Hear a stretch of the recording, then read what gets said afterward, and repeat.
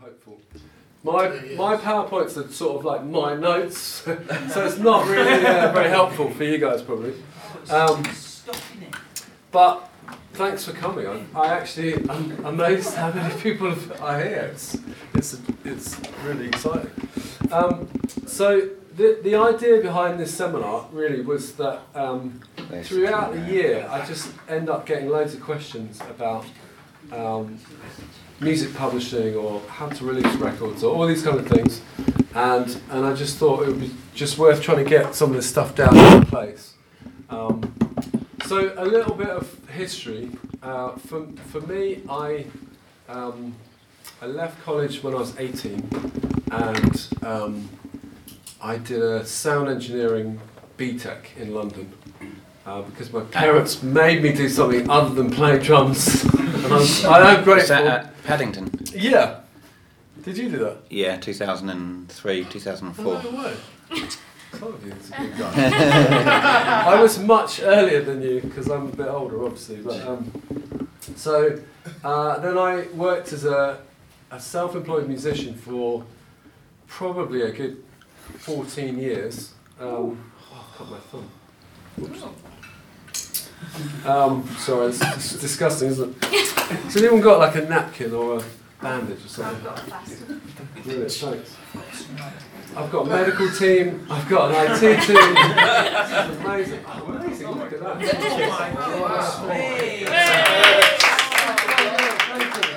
What's your name? I'm Bethany, and you Oh, need me to Bethany, sign yes. some forms which I Yes, have. Bethany, where are your forms? Yeah, you can. Yeah, you've been alluding. Have you tried turning it on again? And now I'll put your plaster. It's overlaying the screen, it won't let me move the window. Yeah. Yeah, I can't open it. Someone else can open it. Oh, that's right. So I worked, like a lot of musicians, I have done every part-time job under the sun. I was a window cleaner for a while. Then I lost my job as a window cleaner, and I then sold window cleaning because the other guy was coming back. So I went out selling window cleaning. I've worked in pubs and bars, and I did the bin round for a while. I've worked in furniture workshops, blah, blah, blah, blah, blah. A lot of musicians I know, full-time music is really hard to sort of pull off, right? So along the way, I did end up getting some money coming in from being a musician, and then had to kind of quickly figure out, how do I do this? How do I do this legally? How do I have another job and be self-employed? And then, oh, amazing. Switch off, switch on again. Okay. Are you all right back there? So It's probably not what you you got a caps lock on, mate. not what you had envisioned doing this afternoon. This vineyard, we'll have to muck in. Thanks, mate. Yeah. So yeah, it really, there was a lot of things that I wish I'd known when I was 18. And hopefully there's some stuff here that will just be helpful for anyone. And if I've made mistakes in this presentation, you can correct me. It's like mistakes of my own. So, are you able to just show me the first? Oh yeah, okay, I remember what we were going to say right at the beginning. So before we talk about working in music or whatever it is that you guys do. So looking around the room, I'm guessing some of you are musicians, you're producers, you're songwriters. Maybe you do all of that in some way, or there's one kind of speciality that you focus on. I don't know about you guys, but one of the things I learnt really quickly was oh no! Yeah. Here we go. So you know when you're supposed to have things come up like one at a time. I can't be bothered to do that, so it's just all there, right? So this is, I would say, this is like the single most important thing. I'm going to have to stand over here. And from all the studios, I've had a really fun 20 years of working as a musician, doing stuff with Vineyard, but also doing stuff in my band with Mark James and Henry. We've done lots of travelling and worked in lots of cool places.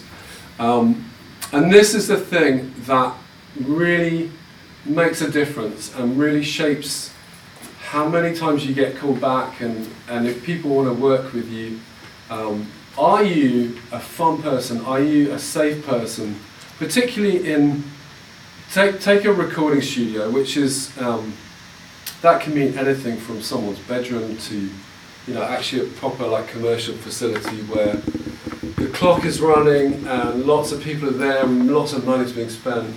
And what happens is you put loads of highly creative, gifted, insecure musicians into that space, and you really need people who are good, like safe people who make other people feel safe, and it becomes a safe environment where I can create something good here. I like this guy, I like what he brings to this room or this session.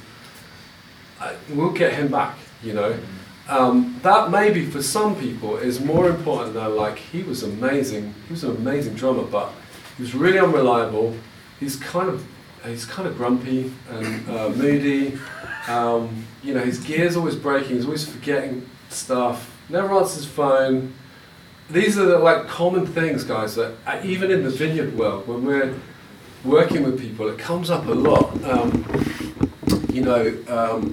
Actually being professional in the entertainment industry, I would say, one of the main things is just like turning up. Honestly, I've said I'm going to be here, and I'm going to be here, and honouring. Sometimes that is really difficult because you have to commit to something, and then something better comes along, and that's a real kind of integrity test. Like, am I gonna see the thing through that pays less and is way more unseen and uncelebrated, or am I gonna kind of take the shiny option?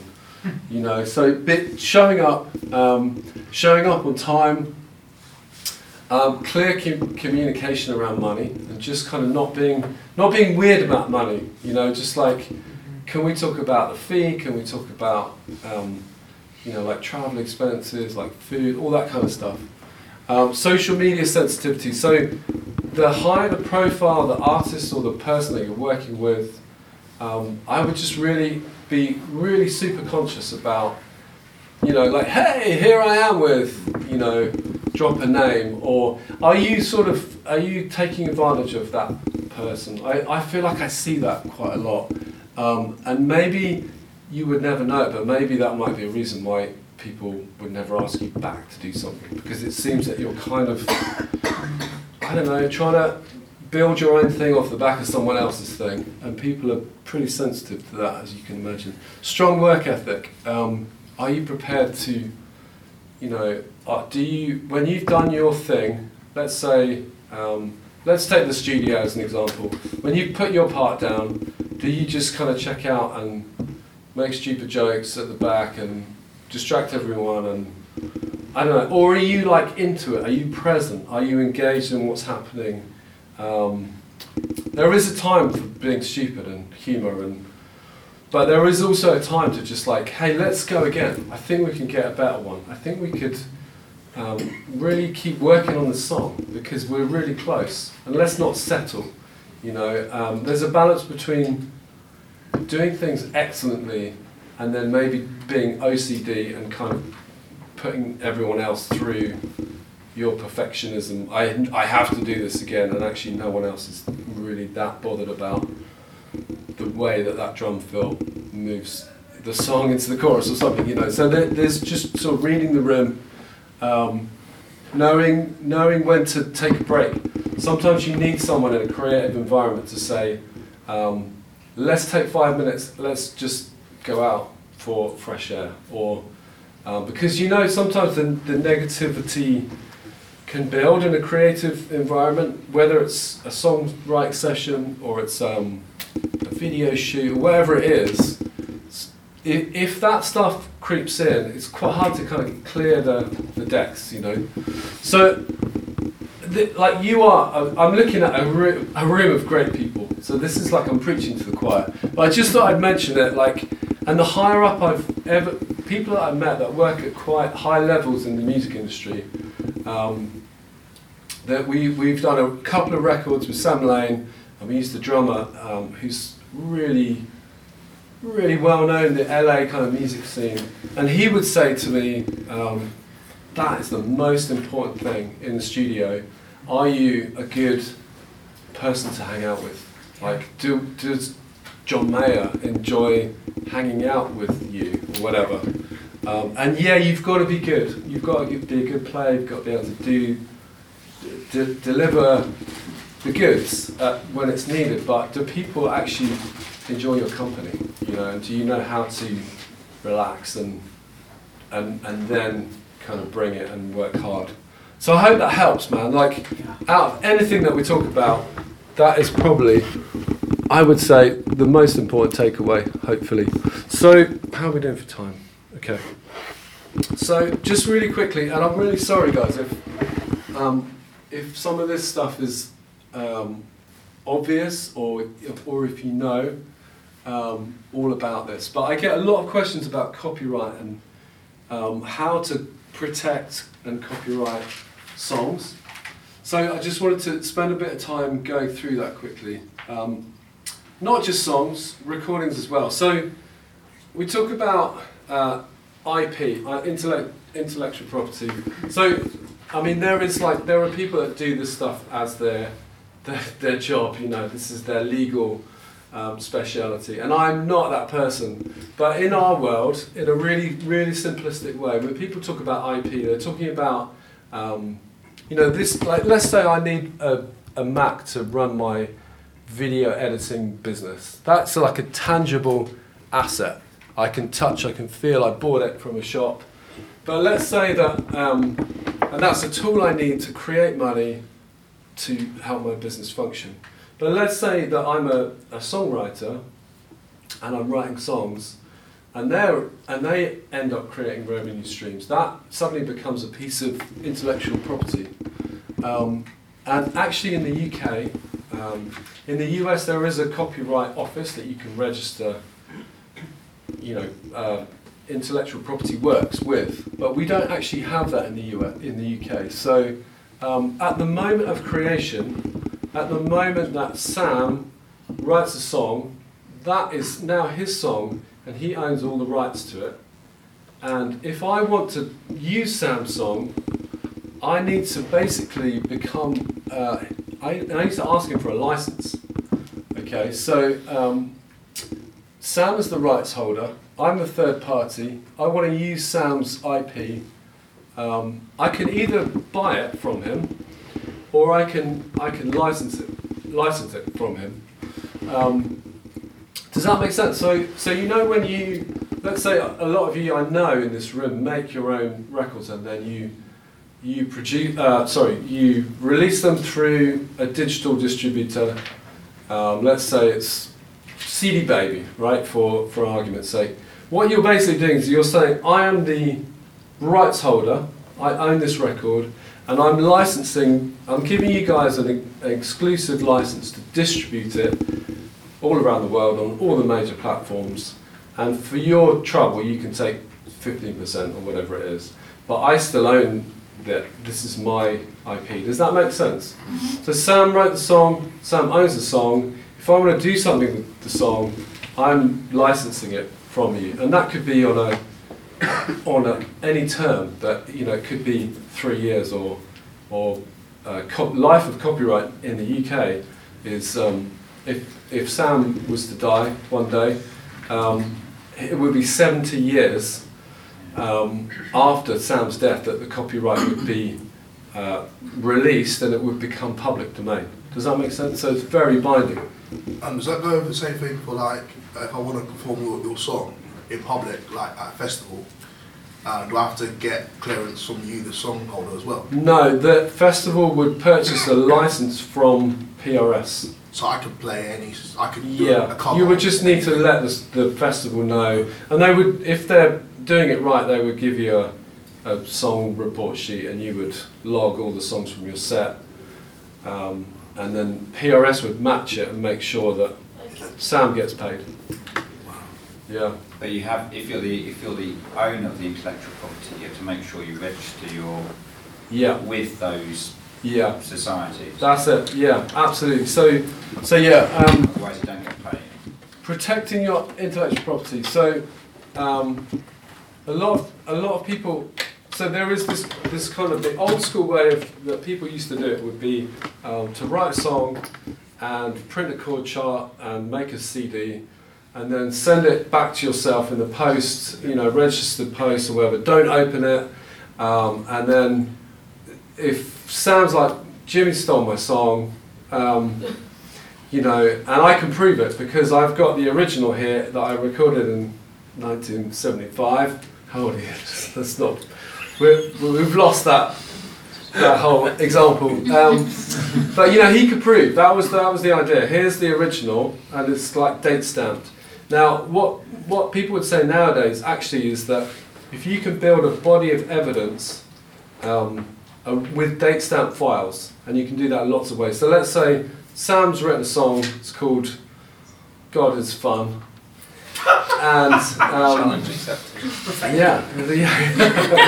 God Is Fun, and it starts on Sam's iPhone as a voice memo today, 17th of February, and then the next thing is that he brings in Nathan and him work on it, and then they do a demo, and that's next week, and then in a couple of months God Is Fun ends up on in a Pro Tools session, and there's a full band recording it, and there's another date stamp file there, and then it goes to a mix person, and then it gets mastered, and then it gets released, and all along the way you've got these digital files, and you can kind of say, God Is Fun started here and ended up here, and that is how I can prove to you that it's mine. And actually what I did do, because I'm a PRS member, is I registered it at the time of creation. You can actually do that if you're a PRS for Music member. I'm sort of jumping around a bit here, but yeah.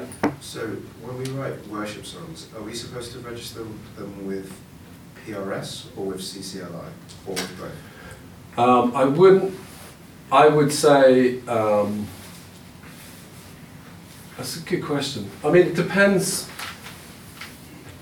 Generally, so I've been doing the Vineyard job for 10 years, and I've never actually come across anyone stealing anyone's songs. That doesn't mean that we shouldn't be mindful and perfective.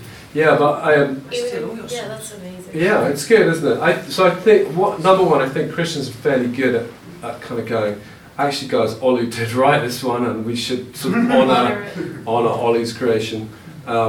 If you were working with a music publisher and you were a signed writer, everything that you were writing under that deal would be covered, and you would just let them know, I've written 6 songs this year, these are the titles, here's the lyrics, here's my demos. You could, though, if you're a PRS for Music member, you could register it straight away on the app and say, hey, I've just written God Is Fun with these 2 guys, the God Is Fun crew. And we've all taken 33%, and this is the day of creation. And that also kind of is another copyright proof. So what is PRS for Music?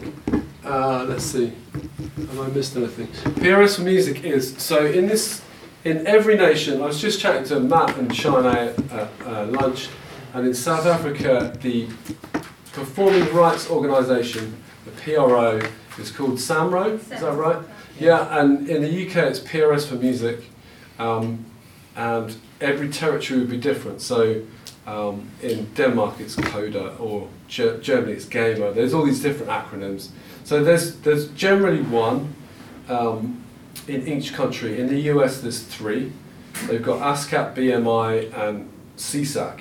And so you might see that sometimes if you're the kind of nerd like me that reads liner notes, and you see sort of song credits, and you're like, what's Virgin, Sony ATV Music BMI? What that means is that writer is a member of BMI, which is one of the 3 performing rights organisations. And what they do, it's really important work for songwriters particularly. So anyone that writes songs in this room, I really urge you to join PRS for Music. It's £100. It's a one-off joining fee. It's a bit of a hassle. You have to kind of prove where you live and send them money, but then it's done, and you never have to do it again. And what they do is they give you an IPI number. You get your own sort of number and identifier kind of thing. And all your works, all your songs get loaded in there, either by yourself or by your publisher, if you're a signed writer, or in the Vineyard, what we do is we sign single songs. So every time we'd sign a song, we would let PRS know we've registered this song. And if we've done it right, we should be matching the right person in PRS. Let's say there's loads of, is it Taylor?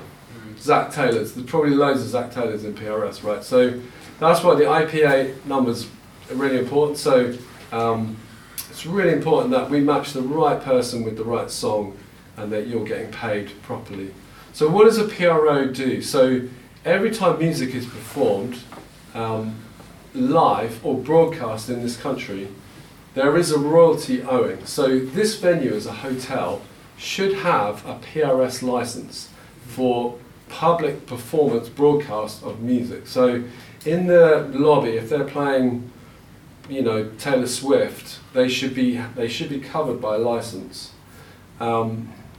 Someone mentioned, or Adam already mentioned, the festival thing. So let's say you go to Glastonbury. They'd have a massive, they'd pay PRS a huge amount of money for an event license. And essentially, what's kind of cool about it is, let's say that God is Fun went big, right? And it crossed over into the mainstream, and Zach and Olu and Nathan suddenly rock stars playing God is Fun at Glastonbury on the Kieran's stage. And this thing's just gone big, right? And they would actually get paid to play God is Fun in front of everyone.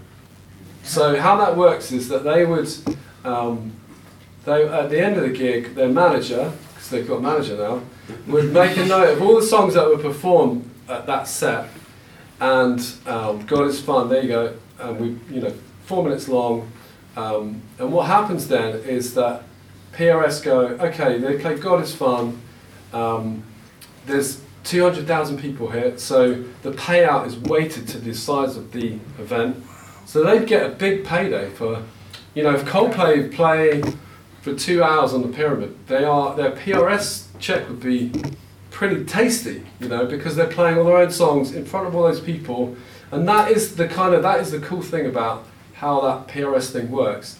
The other thing, one sec, sorry, maybe if we do questions at the end, because I will lose my thread and we'll absolutely go down the toilet here.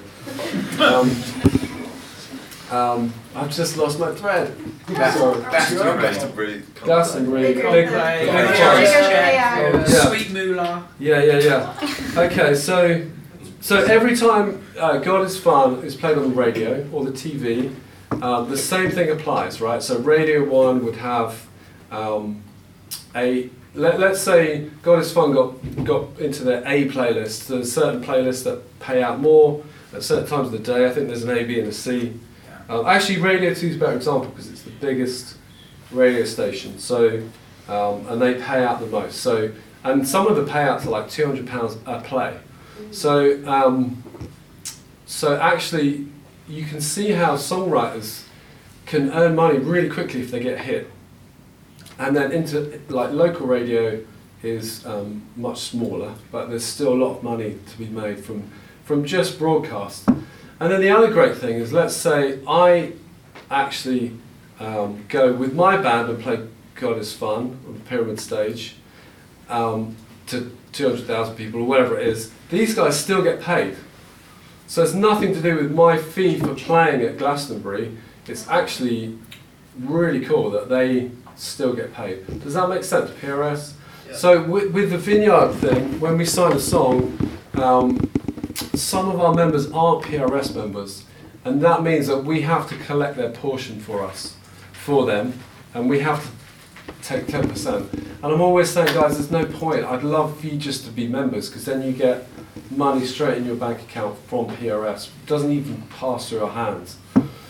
So if there's anyone here that has Vineyard published songs and you're not a PRS member, please let me know and join, and then you will end up getting better payouts.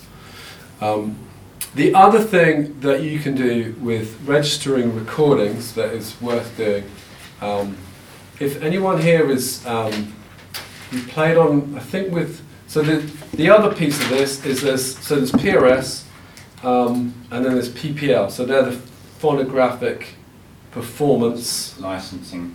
Yes. Something like that, yeah, that's right. Is there still MC? MCPS. MCPS is part of PRS now. Oh, right. Yeah, yeah. I'll come on to mechanicals in a moment. But PPL. So let's say God is Fun is back on Radio 2, and what happens there is that there's a payment going to the songwriters. So these three guys for the composition of the song, but then there's also a payment going to PPL for the recording, the master, the track. And again, it's just really important that if you've played on recordings, what you can do is you can join PPL for free. They'll give you a performer ID, and then you can start to match songs that you've played on, and you get money from them every June, every December, and sometimes it's really random stuff. Like I got something in December, I was like, and you can see where it's come from. You're like, wow, that's amazing. So it's really important to join these bodies and just try and be mindful of, like, because it could be something that in 20 years actually is worth doing the homework now and kind of getting yourself set up so that you can kind of maximise any earnings. Hope that makes sense. Okay, so we've touched on this already, but this really confuses people all the time. So I'm really rinsing the God is Fun example, but let's stay with it, right? So just to go back to this for a moment. So Olu, Nathan and Zach have written this song, but they've also made a record, right? So that record is being played on Radio 2, let's say today, and there's money owing on it, okay? The really simplistic way of explaining how the money flows is to think about sound and song. So there's the track, and let's say I sign them to Fun Records, okay, my label, and I paid to put them in the studio. I paid for everything. I spent 10 grand on it. We did a video. It's amazing. It's coming out soon.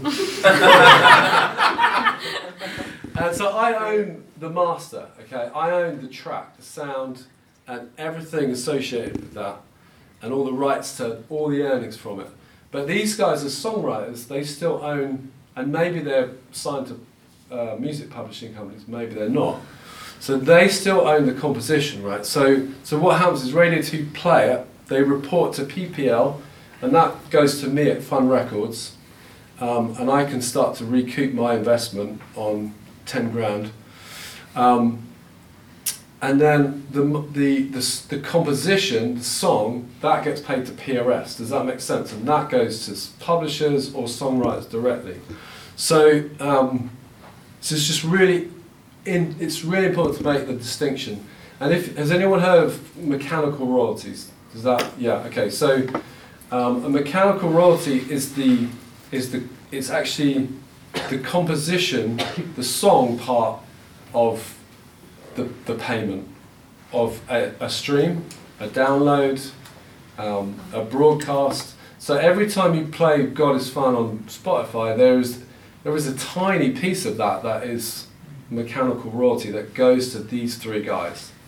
And then there's another part that goes to me at Fun Records, because I own the master, the sound, and then Spotify take a piece, of course.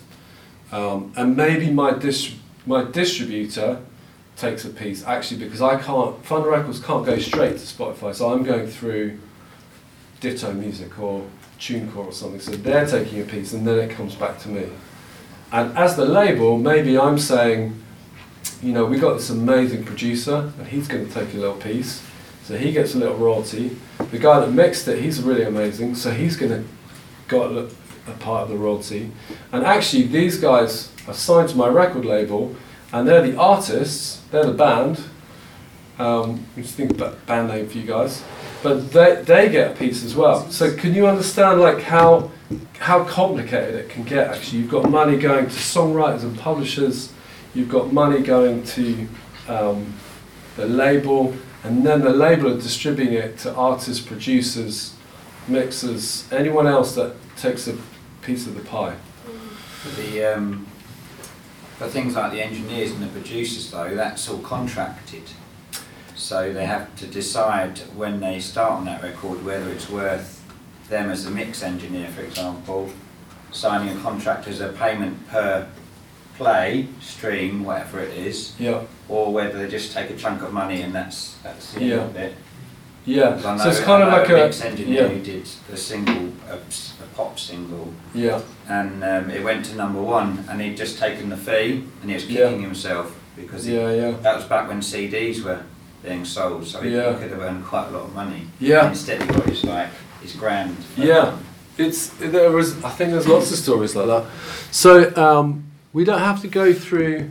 Just conscious of time, we don't have to go.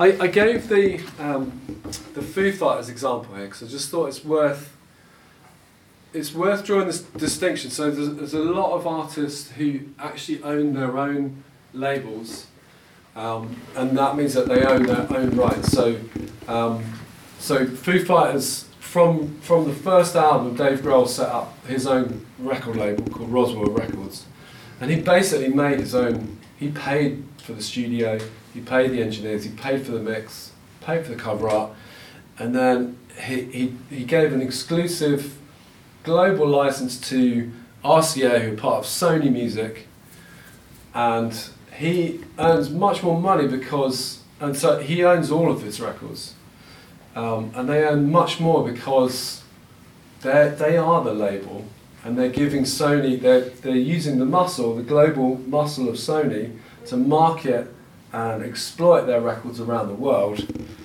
So it's a smart business move. So you see a lot of artists do that. Radiohead are famous for starting a limited company every time they make a record. So they've got something like 14 limited companies, and they've got this kind of, it's just a way of being really smart and offsetting stuff, and it's all legit, it's all legal, they're just really clever with how they manage their rights and their business. Does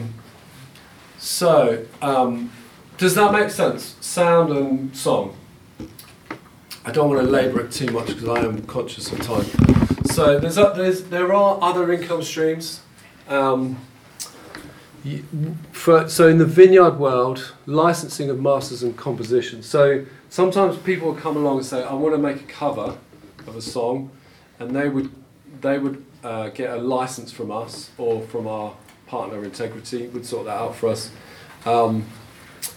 You can also, in the publishing game, a big and really exciting part of music publishing is sync. So it's placement of a song on video, basically. It's syncing together music and lyrics with picture. That's kind of where that comes from. And if you can get a song on a film or a TV advert, it can be really lucrative. Yeah, and normally, I think the model with films is it's a buyout, so they give you a lump sum, and that can be a lot depending on the film. And that means that they don't have to pay you any royalties after that. They've given you a big payout, and then they have the exclusive rights to use your recording on their film, wherever. Or there are other sync deals where it's like, okay, we've placed your song on a Levi's ad or something, and you're going to see a buyout, but you're going to see an upfront fee, but there might be a royalty thing attached if it's being broadcast all over the world. That could be really good for people. So there's lots of different ways of doing it. I don't think we need to go into likenesses. Have you noticed that people are, well, very quickly, so there are people that are selling, I think, who's just done this? Someone has just sold the rights to their likeness. I think it was like Mariah or someone like that. It's like anything associated with her name and her brand and even her appearance and the way that she appears. It might not have been a Mariah, I might be totally wrong about that, but people... It was Kylie. Was it Kylie? I don't even know. Yeah, okay, so I don't understand exactly all of that means, but it's suddenly like there's a company that owns the rights to Kylie's likeness, that if you want to reproduce something about her likeness, you have to apply for a license or, So it's really interesting. NFTs is a huge, very controversial thing right now. because it's big in the art world. Lots of people are saying that there's fraudulent money flowing through NFTs. I don't really get it, if I'm honest, but we'll see. I could be totally wrong. It feels like a bit of a .com bubble that might burst. We've done this, haven't we? Just one thing to say on, and we were talking about this at lunch actually. Every time we release a record at Vineyard, we have something called a white sheet, and that is a very boring piece of admin, but that would basically say all of the stuff that we've just been through. So these three guys wrote this song.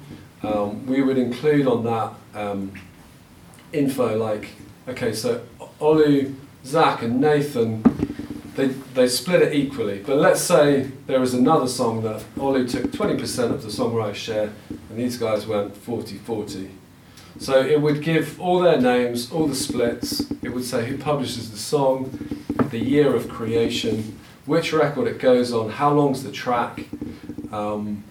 It would say what the UPC is of the recording. So every recording out there, whether it's a single, an EP or an album, has something called a UPC, which is like I think it's a 13-digit number.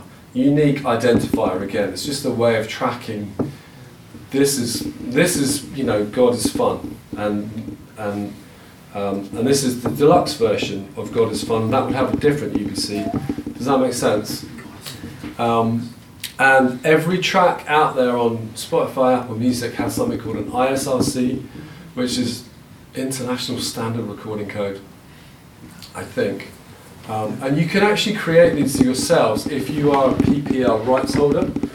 And the way that they do that is that they give you your own prefix, and then you can go in and so I've actually got a rights holder account, so I register tracks for our band, and I would go in and say, here's my 3 digits at the beginning, and then there's something to do with the date and the number of tracks, and then I've created an ISRC, and that follows that recording all around the world forever.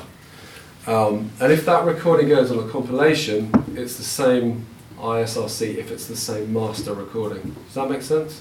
So if it goes on lots of compilations, or it's just a way of all of these platforms tracking your money and making sure that the rights holders get paid. So Fun Records and the songwriters. And does that make sense? Yeah.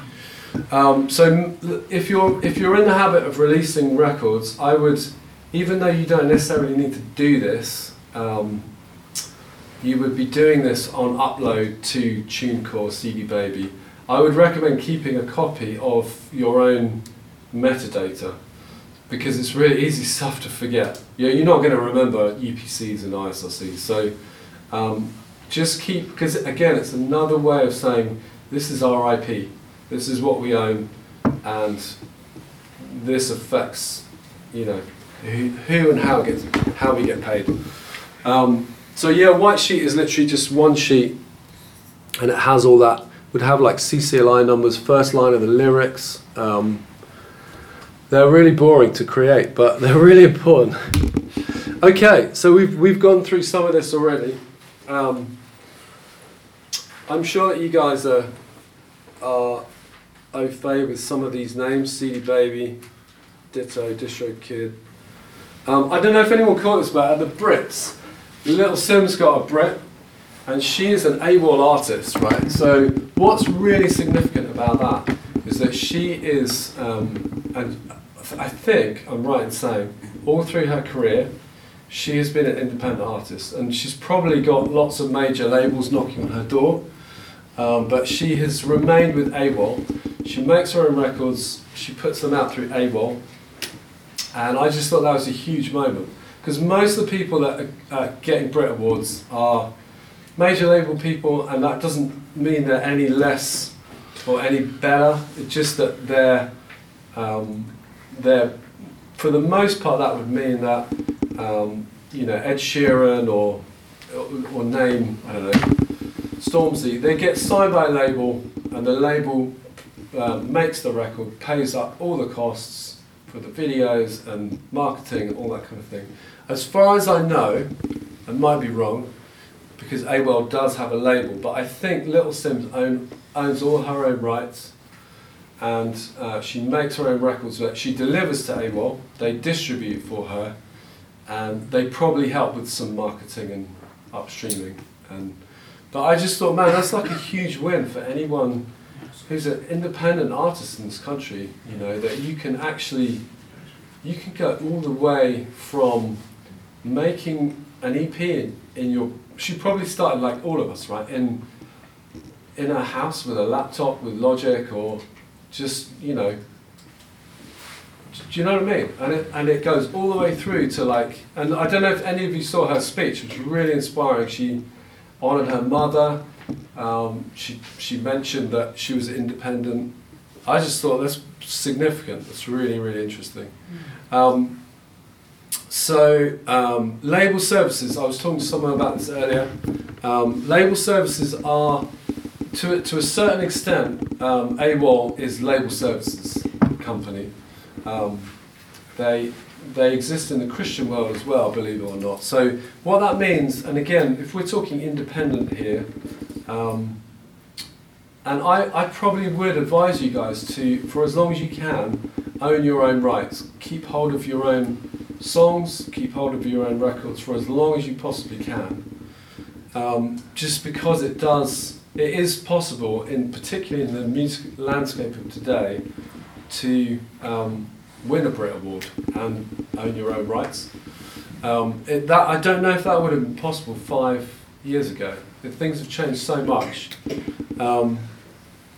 So label services are companies like AWOL who you take your master, and they help with distribution, but they also probably help with pitching to playlists. You know, Spotify, Apple, getting your songs onto really big playlists. Marketing strategy, social media campaigns, all that kind of stuff. I know sometimes for us as Christians and Vineyard people, some of all this feels a bit weird, like marketing, and I'm putting myself out there, is this okay? I just would say to you guys, don't sweat it, don't overthink it. It's the more people that we have with a foot planted firmly in the church and a foot planted firmly in the mainstream music space, the better. I think it's really important, and they're different roles. When you lead worship, it's totally different than doing a gig as, you know, our band. You know, and it's just okay to have different lanes for things. You know, and not feel bad about being an artist.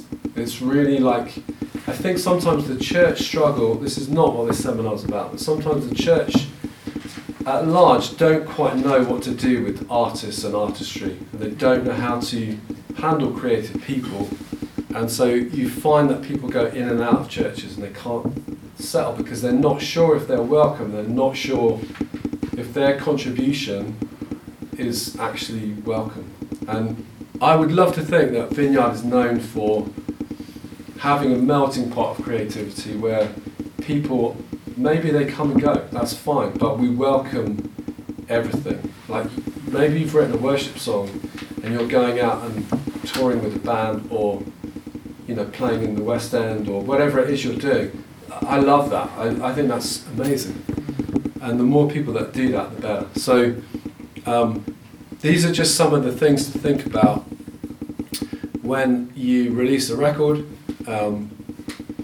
We've talked about UPCs, ISRCs.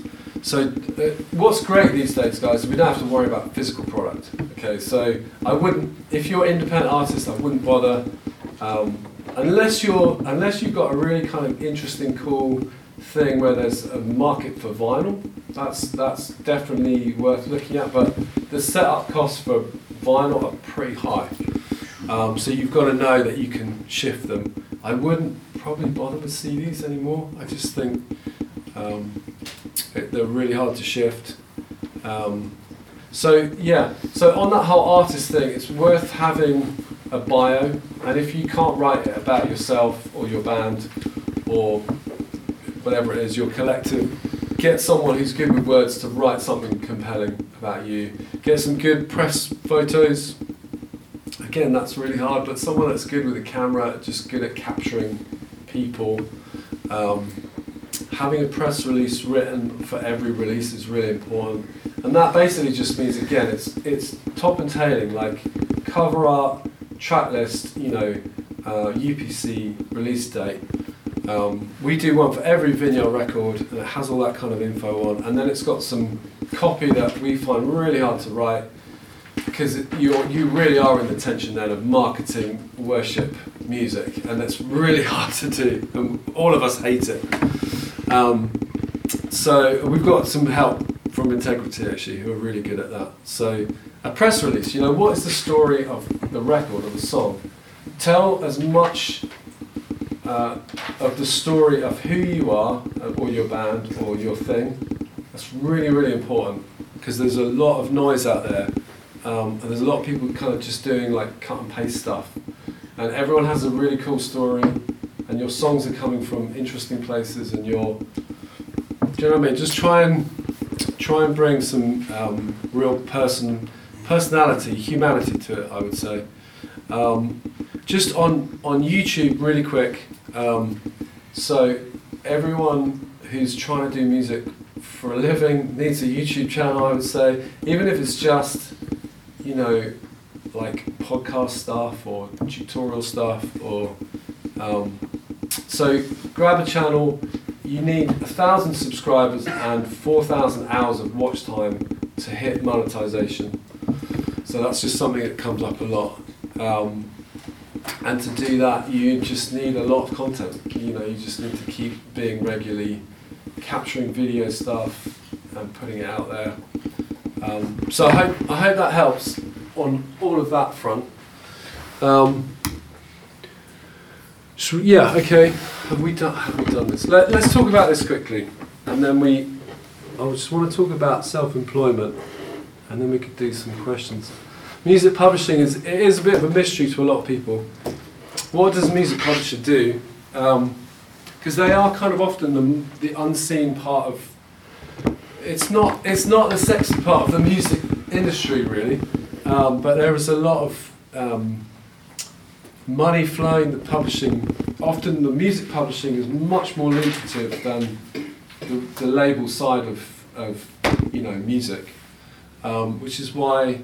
Often the songwriters live in big houses and the rest of the band are kind of, living in just regular houses.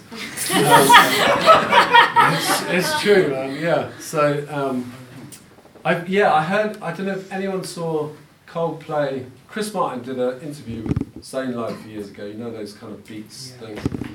And he said that the way that they do everything in Coldplay, they split the music 4 ways, and then he gets an extra for writing the lyrics. So it's basically, how does it work? 40, 15, 15, 15, is that right? Yeah, I think that's how they do it. No, 30, sorry, that's not right, is it? He gets kind of double, because he writes, they all write the music together, but he writes all the lyrics. And that's kind of, it's a helpful way of, when you're trying to work out songwriter splits actually, those of you that might need to do that, who write together, it's worth thinking about music and lyrics and what was the contribution there, because that's often how the music publishers would do it as well. So just thinking about the two elements that kind of come together to make the top line, which is your melody and your lyrics. Okay, so a music publisher should be protecting your works for you if they've signed you as a writer. They should be trying to work your songs, exploit your songs, which would mean like placement on other people's projects or getting other people to cover or sync, that kind of thing, pursuing revenue opportunity for your songs. They should be collecting and distributing your income globally. So through the PROs, which we've talked about, performing rights organisations, through through guys like CCLI in the world, in the Christian world, and also the mechanical portion of streaming income. So there's the songwriter part of So that's what we as publishers are hopefully trying to do. We're also dealing with translations, which is a big thing in the Christian world. The more, obviously, just the more countries you can get translations in, the better. And often you would credit the translator with a bit of a royalty, because a good translation actually is like worth its weight in gold, right? So a poor translation of your song it's a missed opportunity. So rather than just Google Translate, there are actually people that's what they do. They translate songs, and it's a real gift actually. Yeah, and then we get sent the original English, the new, let's say we're translating into Brazilian, we get the English, the Portuguese, and then the transliteration, like what does it actually look like in English, because they sometimes have to change to preserve the meaning, but they can't find the exact word. So translations, obviously we talk about licenses, covers, all that kind of stuff. Yeah. So 2 models just to be aware of in the music publishing world, which are the main ones. We've talked about exclusive signed writers, I think. So the mainstream model would be, if you got a publishing deal with like Universal, they would sign you as a writer, and they would own everything that you output as a songwriter in the term of that agreement. So let's say Zach gets a deal with Universal, and it might be like a 3-year deal. Everything that you write, even if it's a piece of a song in a co-write, is actually owned by them. And they would probably pay you an annual advance to keep bread on your table so that you can work as a professional songwriter. So an advance being an advance payment up front, and then that is recouped from your future earnings as you begin to kind of see money coming in. And sometimes those deals can last for sort of 8 to 10, 20 years, or they could be short-term investment, and you know what, it didn't work out, sorry, we're not going to renew, or this is going great. In the Vineyard we use a single song model, so the good thing about that is that we sign the song, not the person. So God is Fun, we signed it, let's say, as a kid's song, but then actually Zach was like, I'm into really heavy Scandinavian black metal, and I'm going to go on tour with my band, okay, and I will need to write all these black metal songs, and you're completely free to do that because we haven't tied you in, okay, so we've just signed one song, but you can go and do whatever you want in Finland next year. Sounds great. So I'm making up all these weird alternate lives for you. Okay, so I think I'm sorry I'm rattling through this really fast. What I would advise you all to do, if you can, in the spirit of owning your own songs and masters, hold on to your ownership for as long as you can, and look for a publishing administration option. So there are, in the mainstream, there's a company called Centric Music that will register your songs with PRS for you. They will administrate and collect any income from any sources, and you can get out in 30 days, which is amazing. I don't quite know how they do that. Which is really great because it's so non-binding. So if you're like, I need to park some songs somewhere for a while, just to make sure I'm getting some money in for them, I would go to Centric Music, SENTRIC. And I've heard some of those guys speak at a few publishing things, and they're really great. In the Christian world, there is a company called Song Solutions that do administration as well, so it's the same thing. I think it's like 15-20%. You own the songs, they take a commission, they register them with all the societies and all the folk. it's a good, for independent artists, it's a really good option. We've talked about, every now and then someone's like, should I start a publishing company? And my answer would be, you have to be prepared to chase lots of tiny bits of money, and it becomes a really admin heavy job. So start a publishing company and outsource the administration to someone. That's my advice. It's like, if you're a creative person, don't get into publishing administration. That's all I'll say on that.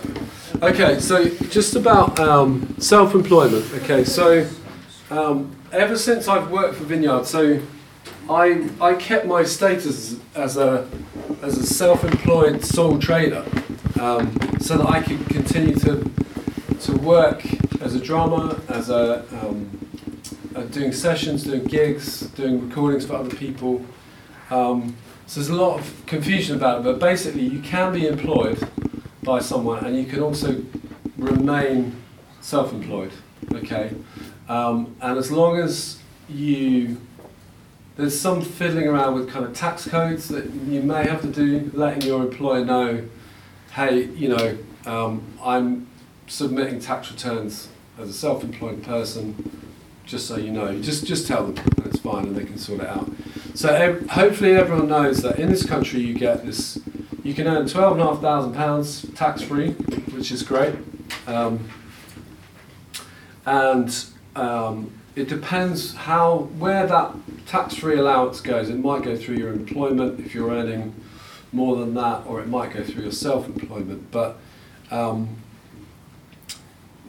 one of the great things about being self-employed is that you can end up paying very little tax legitimately if you know how to.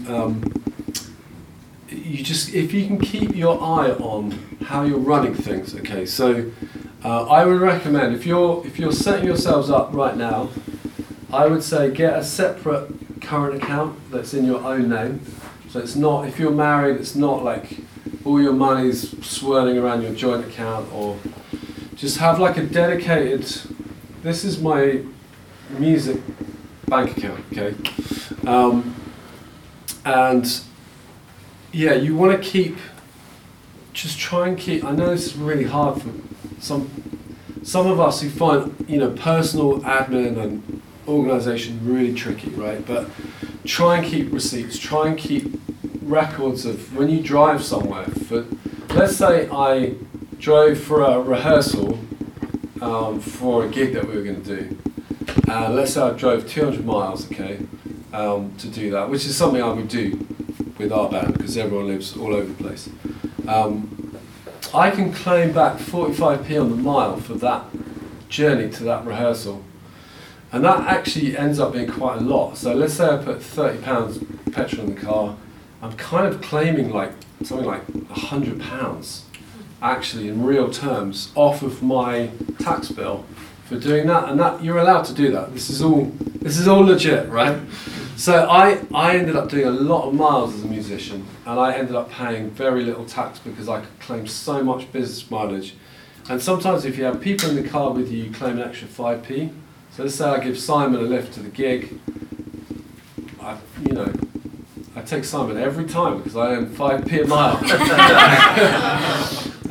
Okay, so just keep a record of your business mileage. Really, really important. Keep your receipts. You can claim for all kinds of stuff, guys. You can claim for travel and subsistence, right? So let's say me and Simon get hungry, and I need a coffee and a Greggs or something, right? I can actually claim for that because I'm working. I'm on the way to, and it's subsistence. I need to eat while I'm working.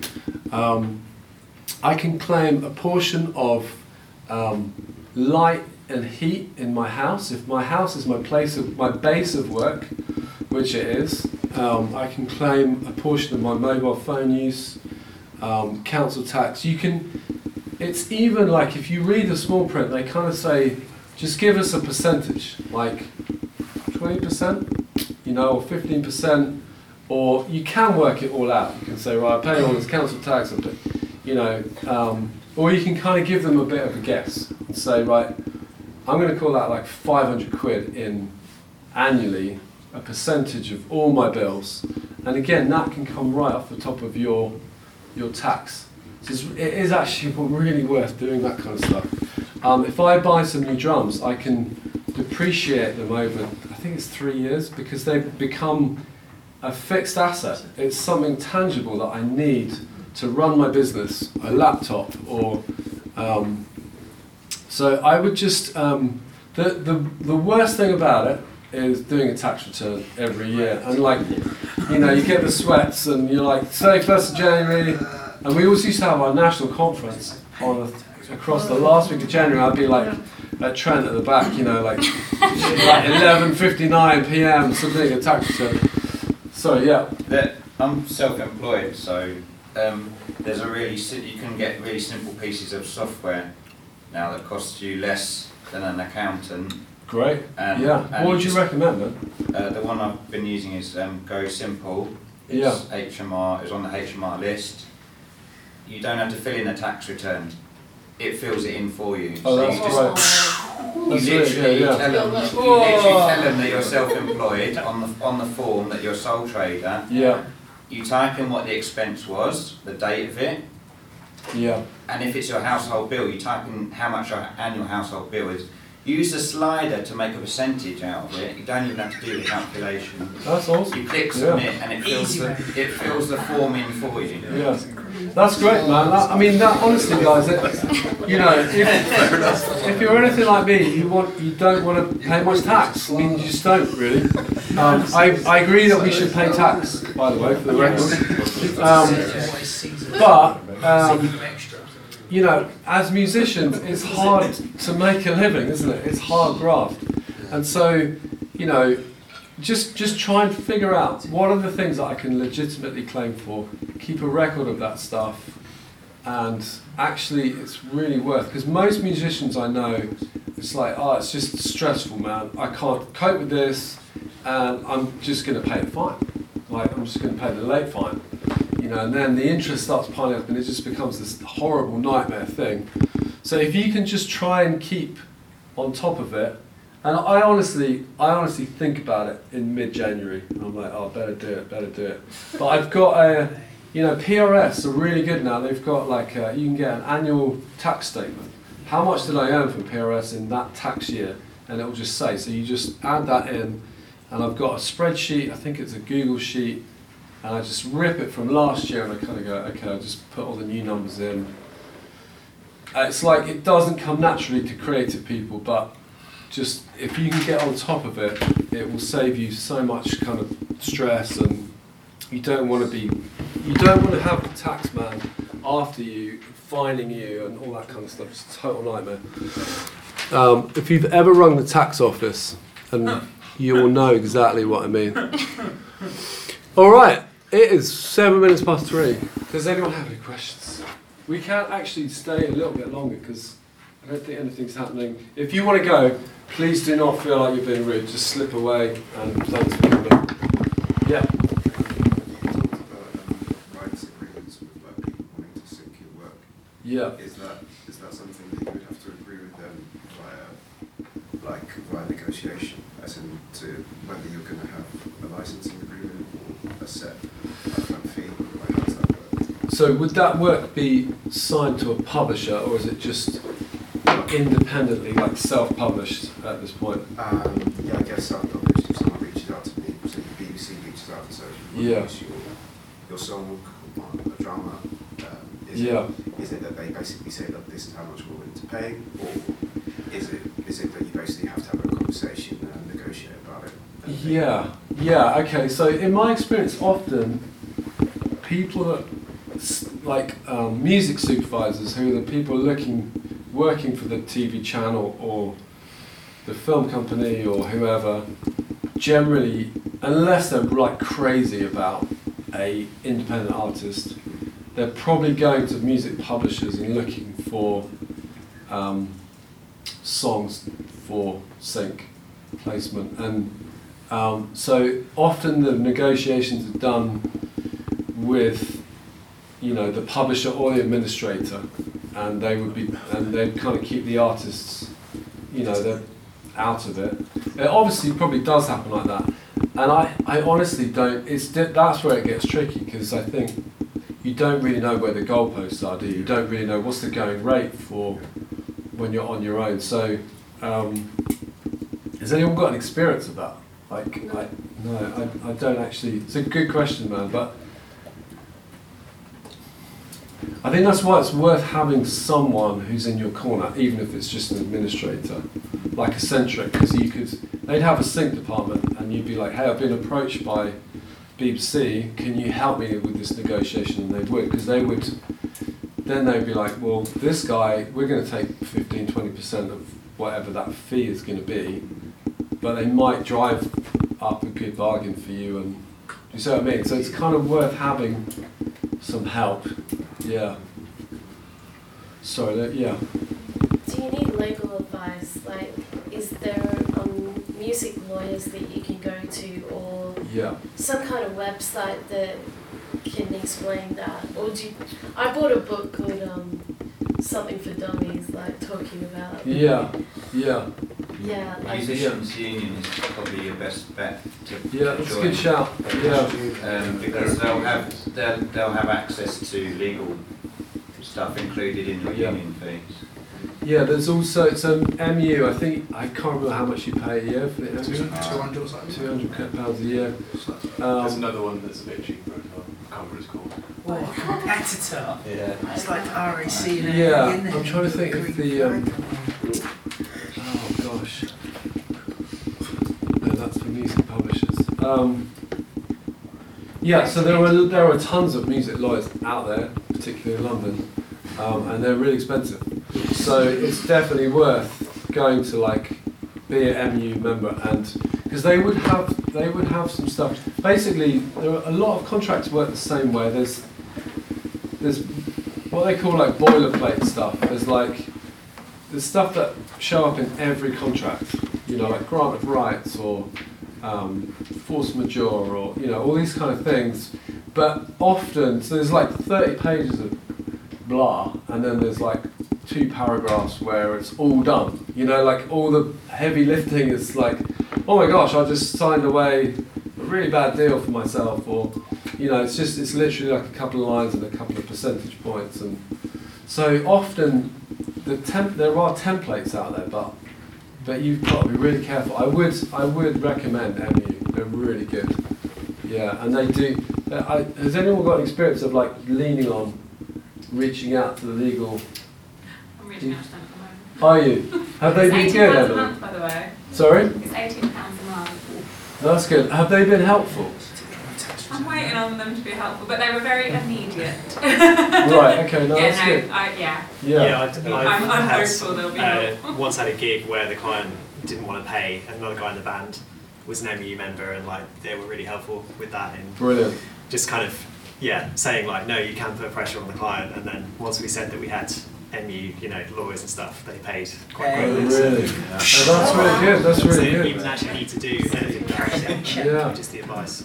Yeah, no, that's really good. We did a gig in Scotland once where a guy had signed a contract with us, and we drove all the way up, and he just didn't. I just think he ran out of money, but he just didn't have the money, and we spent months chasing him, and in the end we just gave up. It was really frustrating though, because it was man, you signed a contract, dude. Come on, you're a Christian guy. There is grace, but at least can you, put some petrol in our tank or something. I don't know. Just it sucked, man. And if we'd have had MU options, it would have been. Well, yeah. So it was a nightmare. It's the stress. Would you say it pays to research all of this and before you step into it, so you know what you're stepping into? I would only get a lawyer involved once you've got something offered on the table. Oh, yeah. Let's say you got offered a record deal or a publishing deal, or like Ollie was saying, some kind of buyout thing. Someone approaches you, I want to license your track. That's the moment to engage. unless you're an MU member and you can then say, can you help me with this? Yeah, is that what you mean? Yeah, because otherwise you can just end up burning through hundreds of, for a few phone calls and yeah. Sorry, Shana.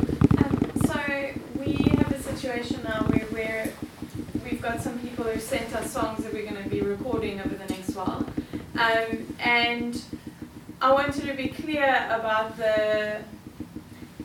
when something becomes an infringement of copyright in terms of melody. Because this particular song, and I haven't actually found out what the actual, what are the number of notes? Oh, now you're asking. Sure, it was 7, isn't it? Like in my mind, someone told me 7 as well. So I've been speaking to this guy because I said, your song sounds like another song. Right. And he was like, oh, well, songs do sound the same. And I was like, okay, no, but your melody is exactly the same. But how do we find out the exact... Does anyone know? Because I can't quite remember. I think. Well, I don't change one note, but he's like, no.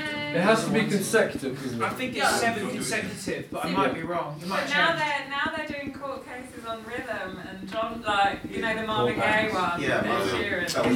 Be careful. I think. Just change the song, man. It's easy. Yeah. What I've done, Shana, was because we had someone who wrote a song that sounded really like a Carrie Joe song. Yeah. And the songwriter was like, I don't really agree. I don't think it does. And I was like, as a publisher, I can't really risk it, because if you put it out there, you get into all kinds of trouble and cease and desist and all that kind of stuff. So I said, I'll tell you what I'll do. I know who publishes her songs, and I'll send it to her publisher. And I said to this guy, we really love this song actually, and it was kind of a wounder. I think it sounds a bit like this. What do you think? Before we do anything else with it. And he came back and was like, well, number one, thanks for checking, because no one normally does. And they just go ahead and do it, and then we've got an issue. And I do agree, it does sound too close. And if you could avoid...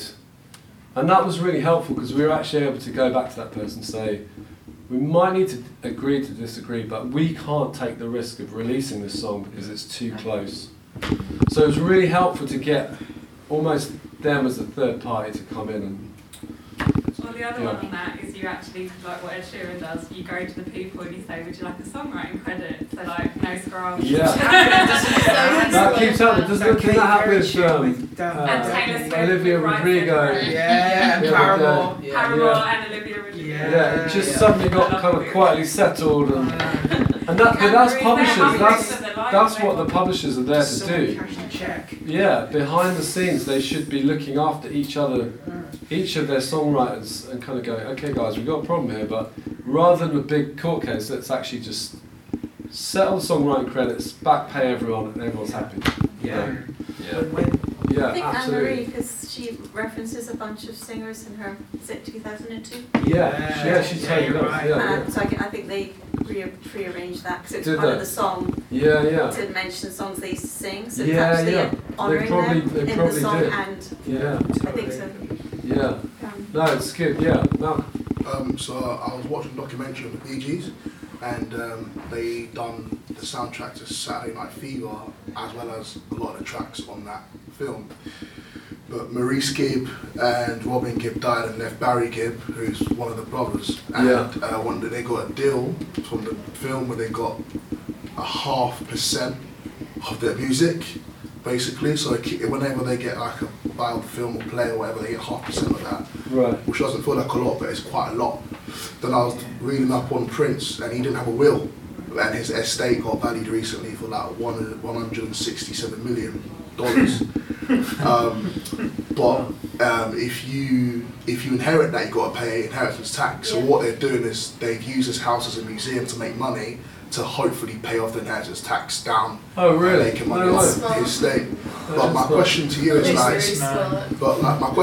like, how does it work? Like where like, if I've just made a hit recently, is my first song just made a hit, is it worth making a will, or is there things in place with PRS where it will just go to my mother, or will just go to my brother or something like that? Do you know much about that? Well, that is a really good question. in what little I know about wills, being married, I haven't got a will, by the way. But if you have an immediate spouse, then it would automatically in law go to your spouse. Well, what if you're like just on your own, whatever? Yeah, that's cool. I'm taking it all around. But like the wills, like got this big strip, because you're going through PRS and all that stuff. Can't PRS just like sort out for you? Or? I think you would speak to a lawyer to get that will done. Yeah. You can't just rely on PRS. Yeah, I'm sure they don't do wills. Yeah. They wouldn't get involved with that. You can get a will written for less than £100. So. Yeah. But it's just that a song is so intangible, you know. So it's like, how do you distribute something in your will that's so intangible? Do you mean royalties and stuff when you? There is, there is something. We've had one or two, believe it or not, because we've been publishing songs for 20 years. We have had some people die, and you have to do like an IP transfer. So you have to transfer across to a next of kin. Wow. Yeah, so that can be done. Yeah, that's a fairly common, particularly in the United States, as copyright expires after 35 years. So a lot of people can either get their songs back, or if you suddenly die, it needs to be transferred. Anyway, that's actually a separate thing. But we're actually quite protected in the UK because of a lot longer life of copyright. Yeah. Yeah. Right. So slightly. Don't hear me wrong. What would you say is the best income stream for worship music, for worship songwriters? Like, where's the most money coming from? Not because I want to focus on it, but just I want to know what you think. What, just in practical terms? Yeah, totally. Like, where the checks come from. Is it CCLI still? 100% CCLI, yeah. And that is why I kind of did the reporting. That's why you hammered it, right? Registry. Today, yeah, because, and CCLI, they're actually, they're a company with nice people that work there, and I went to them and said, guys, can you just let me know, because, you know, we're many things in the vineyard, but we're probably, not very. A lot of our local churches are just everyone's scrambling, right? And CCLI is probably the thing that just slips off everyone's plate. I just said how many people are up to date on licenses and how many people from Vineyard churches report. She was like, "You're not as bad as some others, but you guys could definitely do better." You know, so it's really helpful, and it was really helpful to know that. Yeah, you could be smashing Vineyard songs week in, week out, but if you're not reporting them, like literally nothing happens. You can name and shame. No, I'm not gonna. I didn't get that deep. Oh, did you not? Myself. No. That would be great. No. Yeah. What do you think? I think Jeremy Riddle talked about this in the reset about Christian music industry ending up under the banner of the big majors anyway, and corruption in that. But I just would be interested to know your thoughts on that, because it's a tricky. Yeah, I've wrestled with that a little bit because so Capital Christian Music Group is the biggest label in the Christian world, and they're owned by Universal.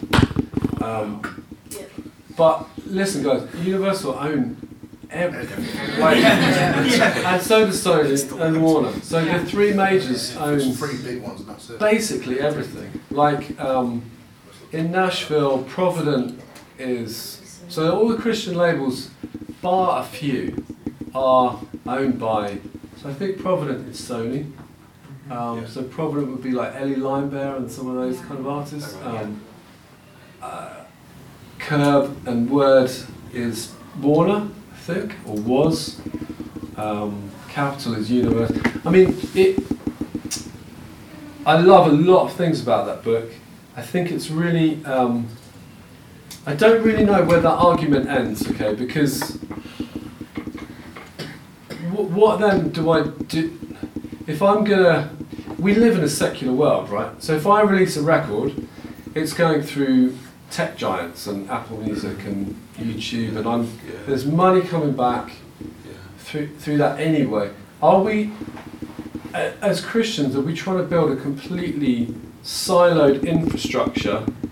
I don't think so. I think we should just, so And actually, here's the thing, right? I met some of those people at Capitol, and some of them were just really good people. They're not. I don't think Jeremy's like really going after them in that book, but I have heard they're good. They're good people. They're nice people. They're godly people. There's always bad apples, right, in any organisation, and people that kind of bring. I think it's really easy to throw rocks at. I don't know. I'm just really reluctant to do that. And Integrity are interesting because they're not owned by a major, but here's the thing about that: they are owned by a really they are owned by a Christian book publisher, and it kind of feels like everyone's owned by someone somewhere. You know, CCLI is owned by CSAC.